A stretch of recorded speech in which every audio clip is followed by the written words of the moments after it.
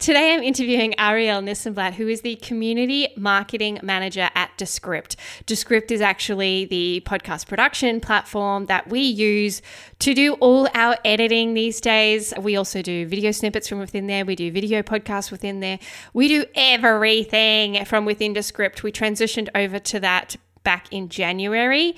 Firstly, I was excited to have Arielle on because of that, but mostly because Arielle has two really cool podcasts. So she has one called Feedback with Earbuds, which is a podcast recommendation podcast that goes along with a podcast recommendation newsletter. The newsletter came first. Then she has another one called Trailer Park, which is a podcast that showcases trailers. So I wouldn't say that either of these are particularly normal or standard podcasts, but that's why I love them, because they are interesting, they make you think differently, they are highlighting other people, and we really go into why that's so important and how that can actually grow your own platform if you're highlighting other people. Arielle is like a master at community. So she's built a fantastic podcast community on Discord, which I've been a member of for quite some time. She has a really engaged audience as well on LinkedIn, other platforms. I just think she's awesome. We cover a bunch of topics. The struggles that Arielle has around producing her own show, which I know you're going to really resonate with. And then also how to encourage feedback. That's my takeaways. Now you go and take it away. I want you to take me back to when you started that show, 9th of October 2019. Talk to me about why you started it then. Yeah, I thought I would never have a podcast because I started listening to podcasts in 2014 and was just a listener and loved listening to podcasts and wanted to find more podcasts to listen to. It's the reason I started a podcast recommendation newsletter. This podcast, Feedback with Earbuds, goes along with my podcast recommendation newsletter. And for years, people were like, oh, you have a newsletter about podcasts? Do you have a podcast? And I was like, no, just a newsletter about podcasts. I don't need a podcast. There are already enough podcasts. And so many people said this to me, and I was adamant that I would never have a podcast. And then I was working out with my friend Miriam. We shared a personal trainer. We were like running around a track, and I was like, you know what? When I get home, I'm going to record a podcast because I think I need one. And she was like, you should have one to go along with your newsletter. And I was like, okay. So then I just went home and I wrote a script and I recorded it. And I really started it with not a lot of thought behind it, which is not what I advise people now when they're starting podcasts. You probably should put some thought into it. But my goal still then and now is the podcast is not my priority when it comes to Earbuds Podcast Collective. The newsletter is my priority, and I have a podcast that goes along with it. I am always looking to grow the newsletter. The podcast, if it grows, that's great. But ultimately, what I like about having the podcast is I get to test technology. I get to say that I have a podcast because I work in podcasting. I get to chat with people. You know, I get to give my advertisers more bang for their buck because they can get an ad read on my podcast. And I get to highlight people who are curating podcast lists for my newsletter. So I have many, many reasons for doing the show, beyond money and beyond downloads. And the show has evolved so much since, which I imagine you got a sense of going through the catalog. I did, yeah. I also subscribed to your newsletter quite a while ago as well, when I first started to look at this landscape of newsletters in podcasting, that Substack started to be something where I realized that there was all these things you could get involved with that weren't just audio, that had newsletters, and how they interacted together and how they were great marketing for each other, and how you've got different audiences for both of those things as well, right? You've got people that just want to read, and then you've got people that just want to listen, and then you've got people that want a bit of both. And so I really like your show because it really highlights other people. Yeah, I think that it is slow, but the best way to grow your influence over time is by highlighting other people. And it really does take time. But if you are seen as somebody who is an advocate for other creators, people come to you and they trust you. So I've sort of been cultivating that since 2017 when I started Earbuds, the newsletter. The premise of it is that each week is curated by a different person, and anyone can curate a list, and curators can select one of their own episodes as part of their theme. So in and of itself, the point is to promote other people.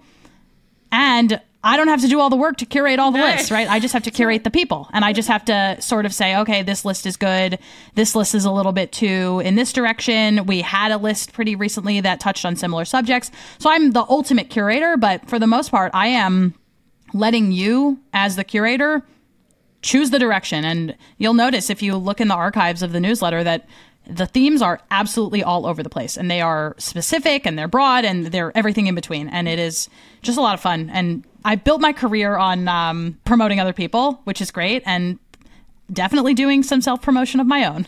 Yeah. And so from a, I guess, organizational standpoint, I just have a curious question around that. Please. When they curate a list, do they submit the audio to you to then put together, or your editor, or do they do it all themselves and then put it together? Or how do they actually give everything to you?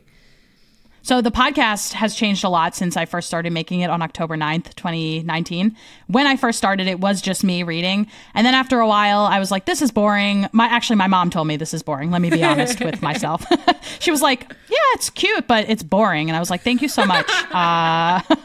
Mums are so good for that. Actually, let me go on a quick tangent. My biggest piece of advice when you have a podcast that is not growing is get somebody who does not love you to break it down, to critique you. But also, you could get somebody who does love you, and that person could be your mom, to tell you where they are bored. Anyway, when I started it was just me. Then I decided to interview the curators of each week's list of podcast recommendations and say, you know, what do you do in podcasting, or what do you do outside of podcasting? How did you come to this theme? What episodes did you choose? That took me forever, as you can imagine, to source the curators, to make sure that I had time on the calendar to meet with them, to edit those in a timely way.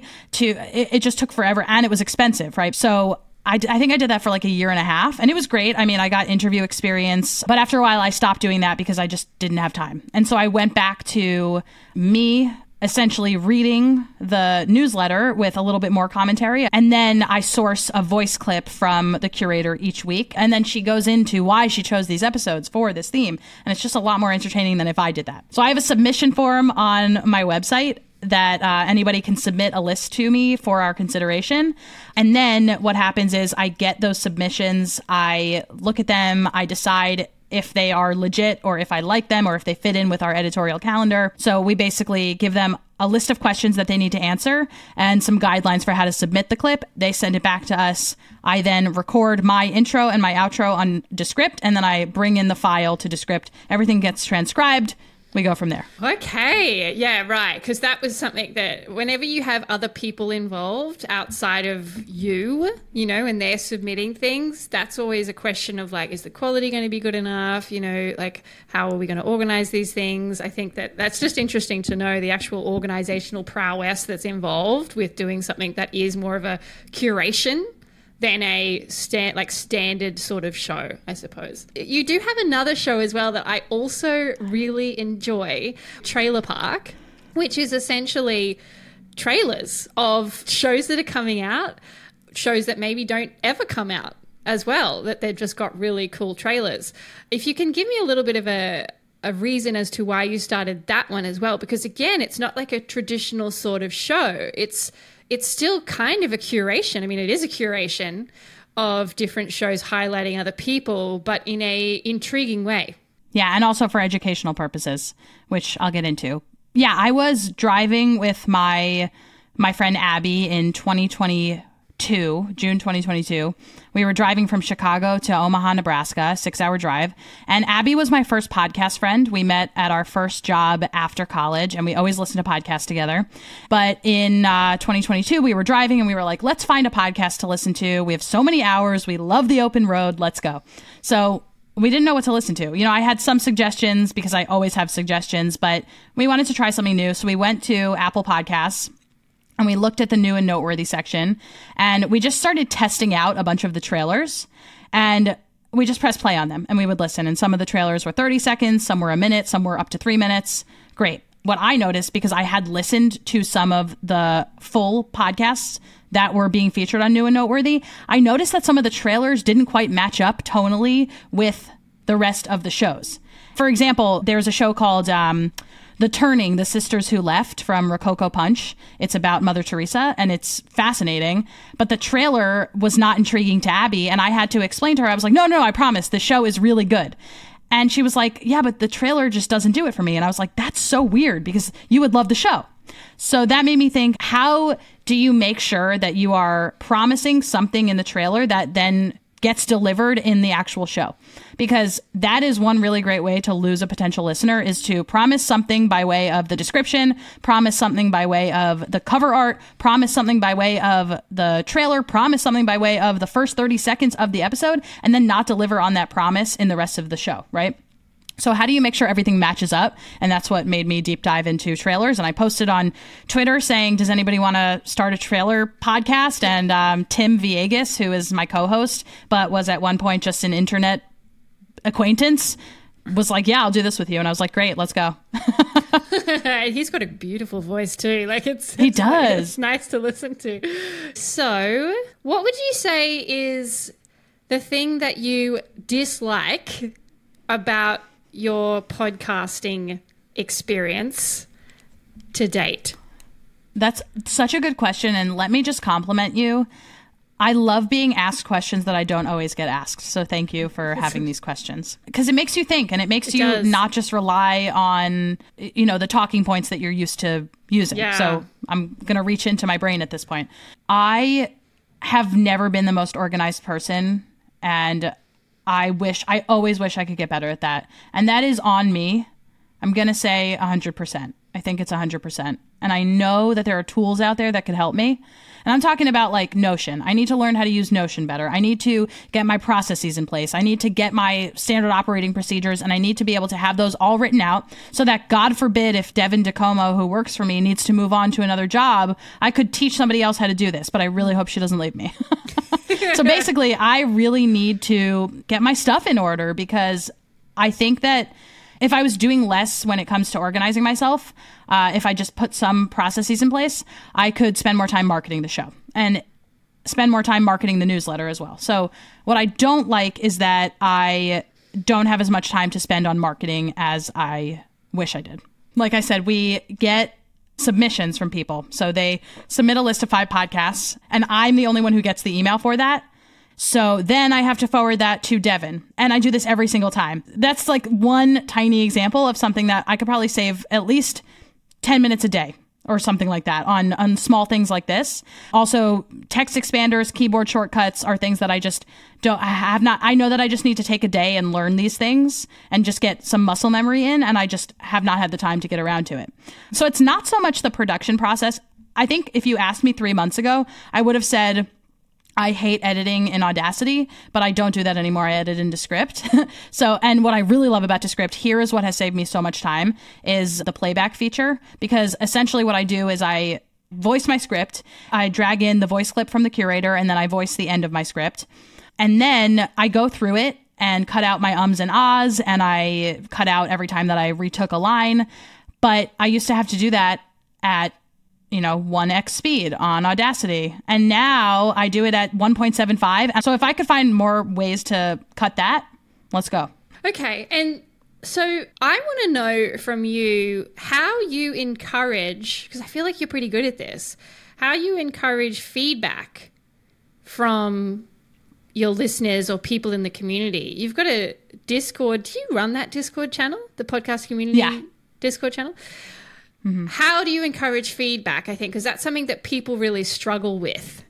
It's like pulling teeth at times. And I think often that is because you just don't have enough listeners to get feedback. That is definitely a thing. I mean, Feedback with Earbuds gets 500 downloads per episode, and I maybe hear from 3 people. So I don't tend to ask for feedback, but when I do, I receive responses.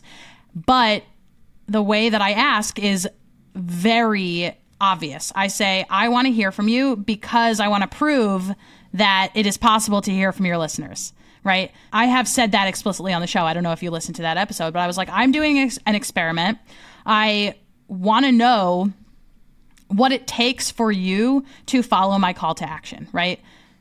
if you are listening to this, what is it that is going to cause you to deviate from what you would normally do after listening to the show and leave me a rating or review on Apple Podcasts? What is going to cause you to navigate away from your driving right now, or washing the dishes or walking your dog, and cause you to go onto the computer and send me an email? Because I take stock of what I do, or when I'm listening to a podcast, I take stock of what makes me go and do something.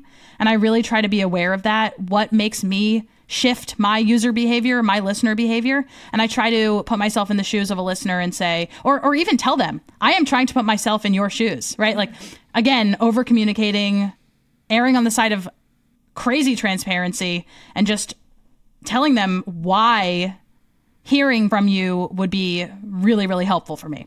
If I just say, I'd love to hear from you, that's really not compelling. Why? Why do you want to hear from me? What is it going to do? Is it just for a vanity metric to say X number of people reached out after listening to this episode?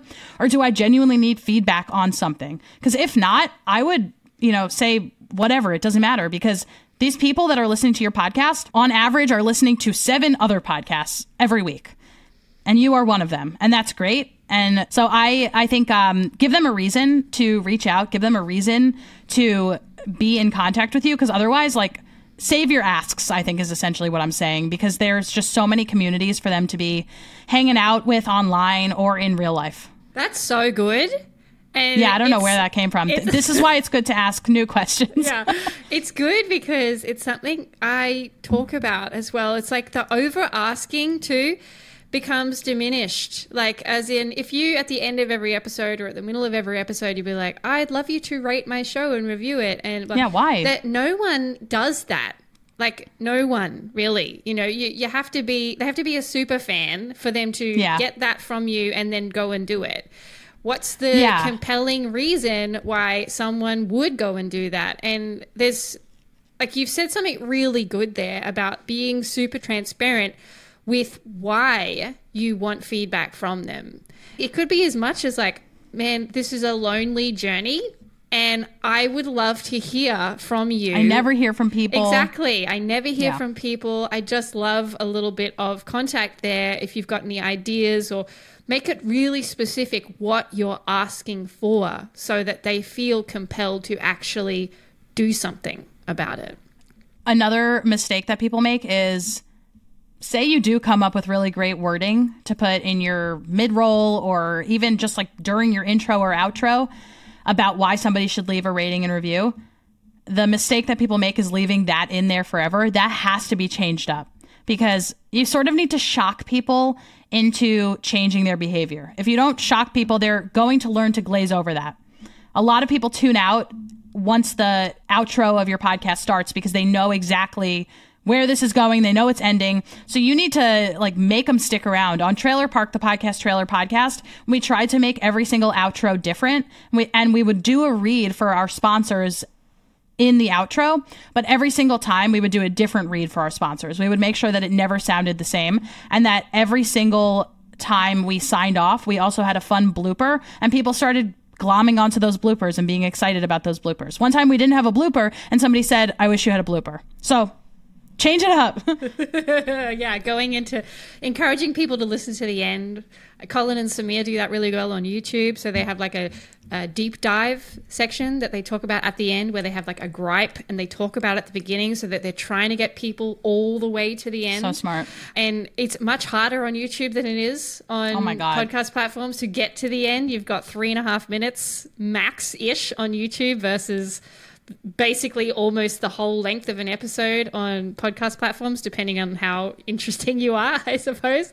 The second last thing I kind of want to touch on there is I did a review recently on YouTube where, because we use Descript as our production sort of flow now, and Descript has recently acquired Squadcast, which I think is super cool. If you don't know what Squadcast is, it's like Riverside FM, it's like Zencaster, it's this remote recording situation. So Descript acquired Squadcast, and I did a review, and they're still in beta with the rollout. And I wanted to allow, I guess, you a platform to talk about what's coming on Squadcast with the remote recording. I know they just announced 4K capabilities. Yeah. So Squadcast was acquired by Descript in August is when we made the announcement. And what that now means is that if you use Descript, you have access to Squadcast for free. And if you use Squadcast but don't yet use Descript, you will just be paying one price if you want to have Descript. So you're essentially just paying for Descript, and you have access to both Squadcast and Descript. And the reason you would use a service like Squadcast or Riverside or Zencaster over something like Zoom is because it records your audio and your guest's audio locally, making your audio and video quality just so much better. So Squadcast and Descript right now are one company. Squadcast is in Descript. It's actually called Squadcast by Descript now. But they are still functioning as two separate apps. So in order to schedule a Squadcast session, you still go to squadcast.fm, or you can go into your Descript app and set it up from there. You can click a button and it'll take you to Squadcast. Eventually, Squadcast will be completely within Descript. So everything in one place, all the way from sending your invitations to your guests, all the way to audiograms, post-production, even publishing to some hosting sites. Yeah, perfect. I mean, I can see that workflow working really well for us here at Bambi Media because we have so many clients at the moment that we recommend using Riverside, and then we go into their Riverside accounts, we download the stuff from there, and then we pull it into Descript, and we do we do all the fancy things that we do from within there. If there was a way that it could be that they're already in our sort of Descript back end recording straight into there for us, then that makes things easier for them as well. They're just going to one place and they don't have to have a separate fee, I suppose, for that. That I can see it working really well. As to how it plays out, let's see. Like, we don't know yet how they're going to integrate and all that sort of thing, but I'm excited for that. I think I would just say, if you come across something that is less than a stellar experience, we want to hear about that. We are very open to having those conversations. One-to-one, we would like to have those conversations to find out what went wrong, because probably there is somebody on our team who can figure out how to make it go right. Or, we just want to gather the feedback and say, here's what needs to go into the next round of updates. Okay, last question then. What is your current favorite podcast to listen to, or top 3 if that's hard? I love that stipulation by saying current. That's very important. I will give 3 because when given the opportunity, I would like to recommend more than one. Okay, I listen every morning to The Daily Zeitgeist. It's my favorite news podcast. It's comedy/news. It's great, and I highly recommend it. It has a very amazing, engaged community, and I'm just such a big fan of how they've built that community, and also how over the years I have just become so familiar with the hosts. And I think it's a great example of people who grow along with their fans and incorporate ideas from their fans. So I love The Daily Zeitgeist, highly recommend it. If you decide you want to get into it, I recommend giving yourself a few episodes before saying, well, this isn't for me, because it can kind of be intense at first. So you kind of need to get in on the inside jokes before you give up. So please don't give up. I also really love listening to Who Weekly, which is a pop culture podcast. It is so funny. It makes me laugh out loud.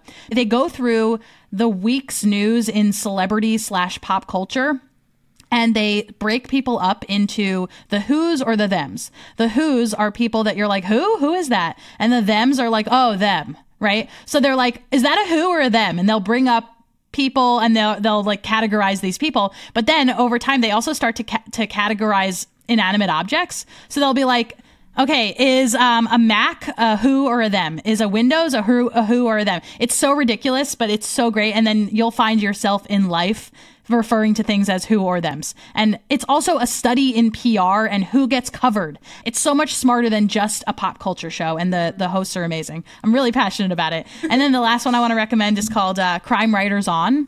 It's a podcast that is a weekly roundtable of 4 people who have all worked in investigative either podcasts or TV or writing.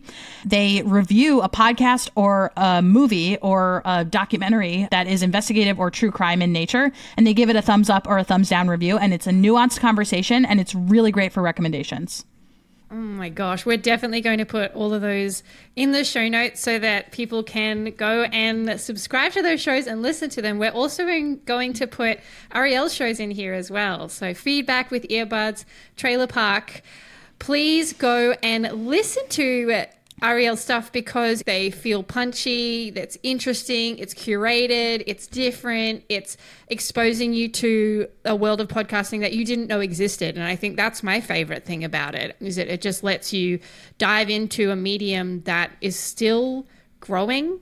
It's still new, even though it's 12, 15 years, in. It's still developing. And so I really want to thank you for being on this show today and exploring these bits of podcasting with me. I just think that you're a just beautiful, wonderful human that's doing awesome things for podcasting, and I've really enjoyed this chat. I really enjoyed this chat too. I'm in the US, so it's late for me, but I feel like I'm on it right now. So thank you for having me. Thank you for asking such great questions. I'm about to go on a first date. We mentioned this, and what I like about dating is the same thing that I like from a great interview, which is that if your date partner is good at what they're doing, they ask great questions and they make you think. And you did that, so thank you. Thank you for my pregame. Yeah, great. Go and ask them lots of questions about podcasting.